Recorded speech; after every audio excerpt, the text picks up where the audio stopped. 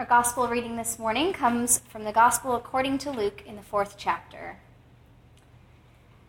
Jesus, full of the Holy Spirit, returned from the Jordan and was led by the Spirit into the wilderness, where for 40 days he was tempted by the devil. He ate nothing at all during those days, and when they were over, he was famished. The devil said to him, "If you are the Son of God, command this stone to become a loaf of bread." Jesus answered him, "It is written, one does not live by bread alone." Then the devil led him up and showed him in an instant all the kingdoms of the world. And the devil said to him, "To you I will give all glory and all this authority, for it has been given over to me, and I can give it to anyone I please. If then you will worship me, it will all be yours." And Jesus answered him, "It is written, worship the Lord your God and serve him only." So then the devil took him to Jerusalem and placed him on the pinnacle of the temple, saying to him, "If you are truly the Son of God, throw yourself down from here, for it is written, he will command his angels concerning you to protect you. And on their hands they will bear you up so that you will not dash your foot against a stone." Jesus answered him, "It is said, do not put the Lord your God to the test." When the devil had finished every test, he departed from him until an opportune time. This is the word of the Lord. Thanks be to God. As far as church seasons go, Lent is fairly famous for a few key features. We put purple everywhere. We know that Easter is sort of coming in a couple of weeks' time. We have lots and lots of extra church services that you all are very excited to come and attend at odd hours in the evening. We don't sing or say the word Alleluia for these 7 or 8 weeks. And finally, we have this idea that Lent is a season of fasting. We're supposed to be giving things up for this season. And for most of the church around the world, at least for the past several hundred years, fasting doesn't always mean like a literal abstention from food. But it's sort of this idea that you give up something in your life for a spiritual purpose. Now, we don't often talk about fasting as a spiritual discipline or a practice of our faith and our tradition. And so I think it becomes really easy for us to sort of think, oh, fasting, that's easy, you just give something up. But we don't really think through why we do it or how we should fast. What is the purpose of this practice as a spiritual discipline of this season? And it's not just a practice of the season of Lent, it's actually a practice that we should be engaging in during the season of Advent as well. Advent and Lent are the traditional seasons of fasting in the Christian church.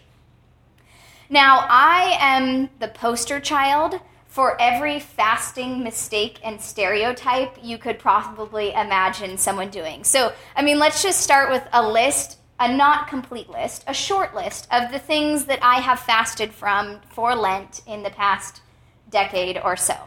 I have given up caffeine. I've, of course, given up sugar and other forms of desserts. Obviously, I've done chocolate once. I've done ice cream. I've done a combination of chocolate and ice cream. I've done all desserts or all sugar all together, which led to this rather odd time in high school when I was like, no, fruits have sugar in them, Mom. I can't eat fruit during Lent, which drove my parents insane. I went through a year where I fasted from meat, and then the next year, to one-up myself, I decided to be a full vegan, which, again, my parents were not a huge fan of because I was 16 and I was eating my mom's cooking, but demanding that she suddenly cook vegan for the whole family that year. I have given up television and Facebook and online, internet games and other things that are sort of a waste of my time here and there. I have actually given up food for several days in a row, never for the full 40 days of Lent. There was one year in college where it was sort of cool and everyone was giving up any kind of drinks except for water for 40 days. Really, I could keep going, but suffice it to say that if you can think of something that people stereotypically have tried to give up for Lent, I guarantee you that I have tried some version of that in the past several years. So those are the things that I've given up for Lent. But let's let's talk about my motivations for fasting. I mean, theoretically, I can tell you that I do it because it's something I should do. Like, good Christians fast during Lent. It's, in the Bible or something like that. And if people ask me why I fast, that's generally what I'll say to them.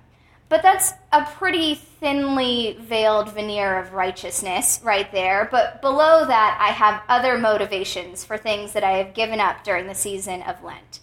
Of course, I have fasted from sugar or various other kinds of food because secretly I'm really hoping to lose 5 or maybe 10 pounds before the summer hits. And I've fasted from caffeine and TV and other things that have become a habit in my life because I've heard somewhere or read a study that maybe they're bad for me. So I should do something good for myself instead.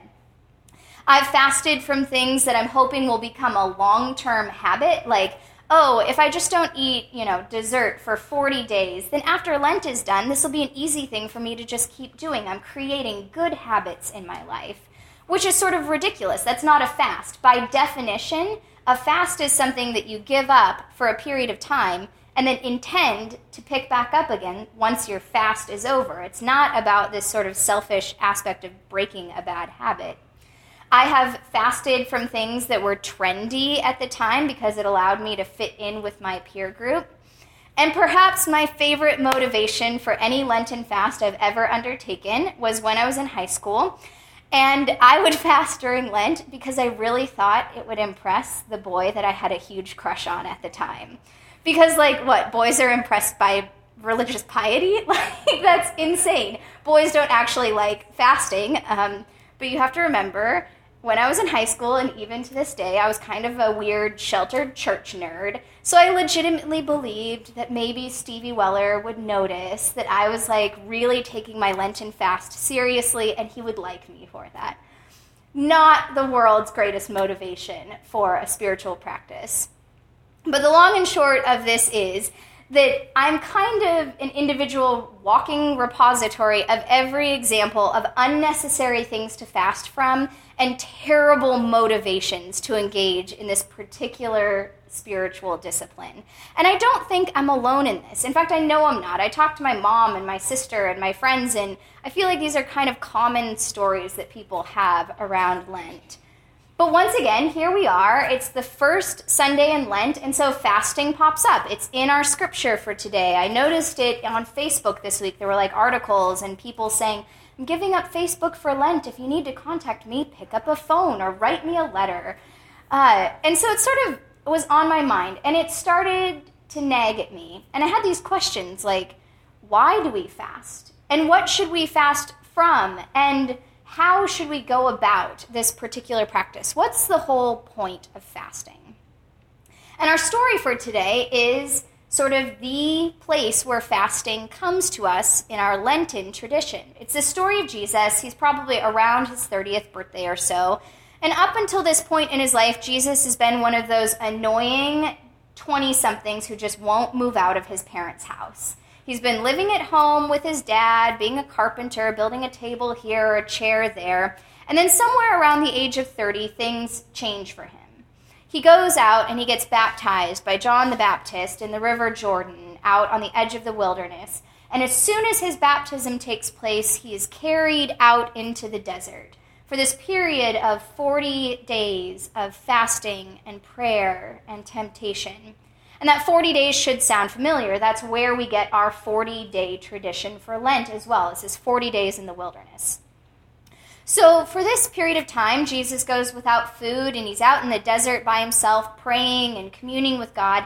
And Scripture tells us he's also being tempted by the devil. And we get this kind of wild, wacky story about the devil showing up next to Jesus and starting to offer him all of these great temptations out there.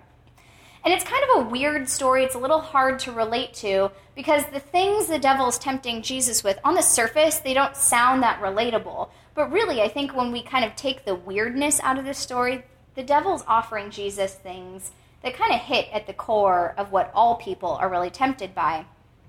So the first thing he does is he says, you know what, Jesus, you're so hungry. Why don't you just turn these stones into some bread? It'll taste good. It'll feel good. And you have the power to do that, don't you? So why don't you prove it to me? Just turn these stones into some bread. And Jesus says, no, I don't need to show my power to you. We don't live by bread alone. Okay, the devil says, well, let's try this then.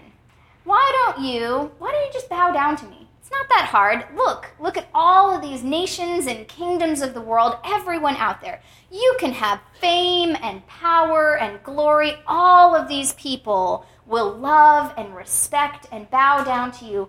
All you have to do is worship me. Not a big deal. Just bow down to me. It'll be our little secret. And then all of this fame and power will be yours. And Jesus says, no, we're only supposed to worship God. I'm not going to go with that one.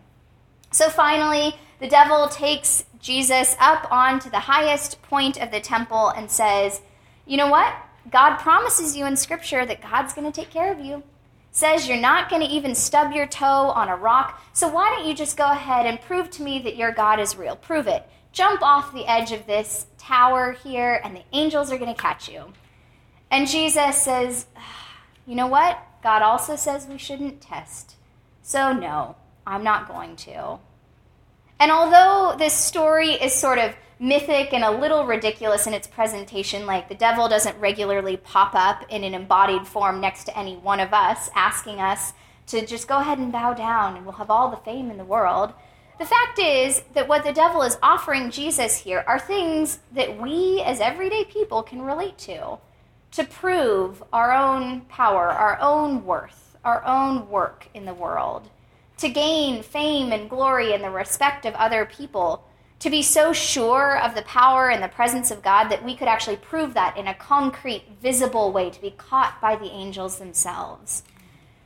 And in each of these three cases, Jesus, of course, turns away from the temptation. He quotes Scripture, and he seems to sort of draw on this well of connection to God that he has established in order to turn down these tempting offers. And when the temptations have passed, we're told from other Gospels that what happened is that God sends the angels and they take Jesus and they feed him bread and they care for him after this exhausting trial in the desert. And then Jesus picks himself up and he goes about to begin his 3 years of ministry, teaching and preaching and healing and offering care, all those stories that we know so well. This is the beginning of Jesus' ministry, some sort of necessary spiritual preparation for what he was here to do. So it's sort of odd on one hand that this is our story that Lenten fasting comes from, because we don't spend Lent like talking about the devil on our shoulder, prodding us to jump off the church tower. We focus on this little detail of the story, the fact that Jesus fasted for 40 days before these temptations came about. But all the same, if this is where our story comes from, we should ask those questions. What can we learn from this story? What can we emulate? What do we learn here about the role of fasting? So first, I would say that we should talk about the purpose of a fast. Fasting is not about our own sort of personal self-attainment, some sort of making ourselves better people. It's not about losing weight or improving ourselves in superficial ways. It's not about breaking a bad habit or even creating a new positive habit. Fasting is the act of stripping away something that is necessary, something that we carry with us all the time. Perhaps it is food, or maybe it's something that we engage a lot of time in our life with. Maybe, as some of my friends have done, you simplify your wardrobe for a period of time. You just don't even spend time thinking about the clothes that you wear. You wear one of these 5 dresses, and that is it for the whole month. You strip away something that is typical and normal and feels necessary to your life so that you have time and space to be reminded of who God is and who God is calling you to be. After fasting from food for 40 days in the desert, Jesus is obviously not only completely starving, very hungry, but he's in this very sort of sensitive position at that point. He's at the apex of where everything has been taken away. And the image that we get of Jesus at the end of this time in the desert is that he's very open to and attuned to the presence of God, to the words of Scripture. And it makes him also somewhat vulnerable to these temptations of the devil. So it's not really surprising that the devil shows up at this point, and these aren't arbitrary temptations, as we've seen. They are temptations that are going to reveal something important about the core of Jesus' own heart and the core of who we as people are as well. He had to have been legitimately tempted by these things. Otherwise, this would just be a little throwaway story that wouldn't have made it into Scripture. These things, to reveal his own power, to receive glory from the nations, to prove the existence of God, they're things that reveal an edge to who Jesus is. And I think that in fasting, he prepares himself to come to this point where he comes to the edge, the potential pitfalls that he will experience in ministry, but that through fasting, through prayer, and this time of communion with God, he is prepared to face those edges of himself. He's prepared to turn down very tempting offers. So I think fasting is, in fact, part of spiritual preparation for us. It's this preparation for Jesus' ministry. It's an invitation for us to become prepared to be who God wants us to be. And when we fast well, which I admittedly really am not sure I've ever fasted well in my life, but I think when we fast well, we are removing something that costs us something. It's something that's going to constantly remind us that it has been lost for a season. And that in that constant reminder, hopefully that reveals something about ourselves. Fasting can reveal really painful aspects of our own relationships, perhaps our relationship to food or our relationship to luxury, our relationships and our desire to consume, both literally and more figuratively. Fasting shows us those edges where our patience starts to run thin, where we have some shortcomings or some sharp edges in our generosity towards other people.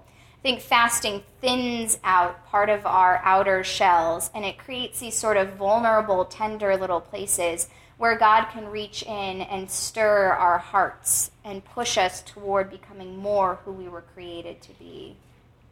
I think, in short, fasting is a practice that is supposed to bring us closer to God and closer to one another, even though the process by its very nature is supposed to be physically or emotionally exhausting to us. Now, the second thing I hear in this story about Jesus is that we need to fast from something necessary. I love that in this story, Jesus literally gives up food. I mean, food is the sort of quintessential classic example of fasting, of course, and it's core to his existence. It's core to all of our existence. And if you fast from food, you are going to be literally reminded of your fast nearly constantly. We're never more than a few hours away from thinking about food again. We have at least 3 meals a day. We have these built-in times that we naturally think about food. But on top of that, when you fast from food, you actually have this physical reminder. You are hungry. There's this visceral, constant companion to the fast. Now, I don't think fasting literally needs to be from food in order to be worthwhile. I just think that fasting needs to be somewhat costly. It needs to have a little constant reminder in your brain that tips you back to thinking about God, to thinking about why you're fasting in the first place. For me, I found that fasting from caffeinated beverages in general is actually kind of a good fast because I drink tea usually through the morning. I'll drink coffee when I'm out at meetings. I'll usually have a Diet Coke or something like that in the afternoon. So for me, giving up caffeine builds in several places throughout my day where I might go to the cupboard to make myself a cup of tea and realize, oh, right, I gave that up. I'm fasting right now. And there's even sort of that little added bit that for the first couple of weeks I get the caffeine headache from going completely cold turkey, so there's this physical reminder of what I'm doing as well. It's a silly little thing, but it is in some ways a costly fast for me. It's noticeable. It has markers throughout my day that remind me of what I'm doing. Which sort of leads me to the third thing I see in this story of Jesus, that we need to make sure that our seasons of fasting have a start and an end to them. Fasting should not be some misguided idea about improving ourselves for the long run. You don't give up ice cream for Lent in hopes that you're never going to want ice cream again. It's not about kicking a habit. Fasting, by its own very definition, is a limited activity. Jesus fasted for 40 days. In Lent, we fast from Ash Wednesday to right before Easter. In Advent, we fast from the first Sunday of Advent up until Christmas Eve. These are set, limited seasons. Even in other traditions, in Islam, the month of Ramadan, their month of fasting, they have intentional limits built in. They do not eat from sunup until sundown, but they do eat at night. And it's 1 month. It's marked by festivals at the beginning and the end. Fasting isn't about long-term deprivation. Fasting is about a season, a set period of time when we're trying to sharpen our focus on God by taking away something necessary. And I think it makes it more endurable and doable for us to give up something costly if we know that there is an end to that. I think humans sort of have remarkable endurance if we can see a light at the end of the tunnel, if we know that this isn't forever and for all time. This week, I don't know if some of you saw this, it was popping up all over the place on my Facebook page from people, but the Pope encouraged Catholics this week to fast a little differently this year. He had this very nice sermon where he spoke about the idea that we should fast from our indifference to other people, that we should in this season try to care very deeply about the concerns and the challenges that other people face. And when I read that, I thought at first, yeah, that's a great thing to fast from. We should not be indifferent to other people. We should care about people. Good job, Pope. I am on board. And then I thought about that a little bit, and I thought, actually, that's a terrible fast, with all due respect to Pope Francis. I mean, I think he's probably more spiritually developed than I am and could handle an idea of fasting from indifference. But for me, that would not work at all, because my own points of indifference toward the pain and suffering of other people, it's so ingrained in the way that I interact with the world, with the news that I choose to read and the ways that I choose to see other people around me. I can't fast from that because it's so much a part of who I am. I don't have any reminders that would stop me to say, oh, I'm being indifferent to others. I should care a little bit more about this. I actually need some sort of physical reminder that maybe during the season of Lent, giving up caffeine or food or whatever it happens to be, maybe that reminder of being hungry says that I should focus on the concerns and cares of others in the world around me. But simply saying that I'm fasting from indifference just doesn't work, because sort of ironically, I would be fasting from indifference and then I would be indifferent to my fasting from indifference, because I just don't have the ability to think about something so ethereal during Lent. If that works for you, if it works for the Pope, then more power to you, but that is not where I'm at right now. But the invitation of the season of Lent is that fasting can be a part of our spiritual practice. Now, it doesn't have to be. Please don't hear what I'm not saying at this point. I'm not saying that everyone in this church should go home and give up food for the rest of the Lenten season. I actually think that's a terrible idea, and you need to check with your doctor first. I am not dispensing advice about what you should and should not eat. And I'm not telling you that you have to fast in order to get closer to God. There are so many spiritual disciplines and practices out there that might work for you in this season of Lent. Fasting is just one of an array of different things you can do. Singing and serving the community, sharing in conversations with other people, reading parts of Scripture, praying intentionally, writing in a journal. I mean, there's just countless ideas of things you can do to sort of encourage your relationship with God. I'm simply saying that fasting is one possible avenue for spiritual discipline in this season. It's one way of allowing ourselves to be a little bit more vulnerable and a little bit more open to who God is and what God is asking from us. And again, it doesn't have to be about literal food. So long as we fast from something that gives us a reminder of what we're doing and reminds us to focus back on what God is calling us to do, I think that works for this season. Now, I'm grateful for this spiritual discipline, even though I'm absolutely awful at practicing it personally. And I am going to continue to be that person who every Lent and every Advent, I'm going to try to fast, and I'm going to continue making silly, selfish mistakes along the way. I just know that. I know myself well enough to know that. But I'm really grateful that every year we're invited back into this one more time. I'm really grateful that once again we have this story to remind us that fasting is available to us. It's this good reminder, a good invitation that we can, in fact, move a little bit closer to the presence of God.